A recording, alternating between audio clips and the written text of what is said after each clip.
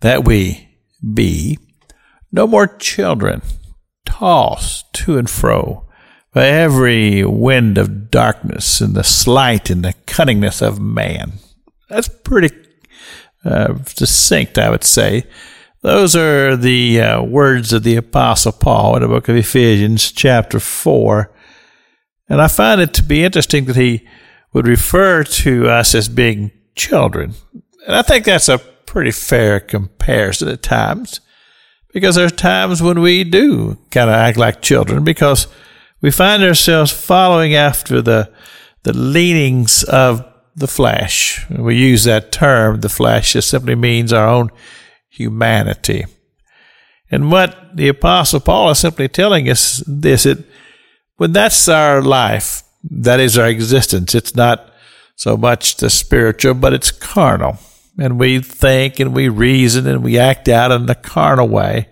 And this is referring to the expression that says that we're just tossed to and fro. No real direction, no real control.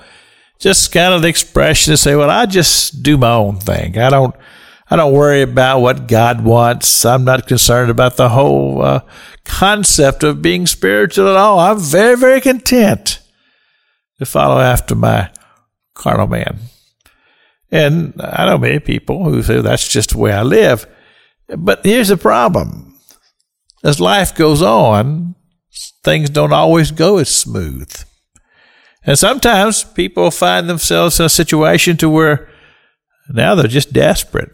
Something has gone amok. Something's gone wrong. Somebody's sick, or somebody's lost all their money, or something has happened.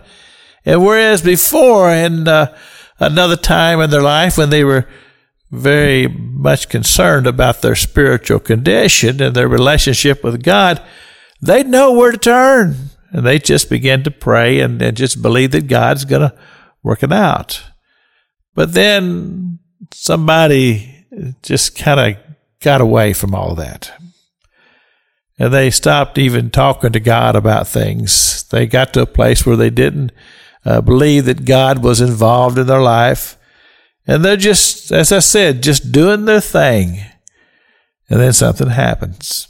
And then all of a sudden, people find themselves without a true friend, because the Holy Spirit very much is our friend. And the Holy Spirit is that part of the Godhead that connects us to Father God. And such a very important part of the Godhead that flows through us and allows us to have that access to our Heavenly Father.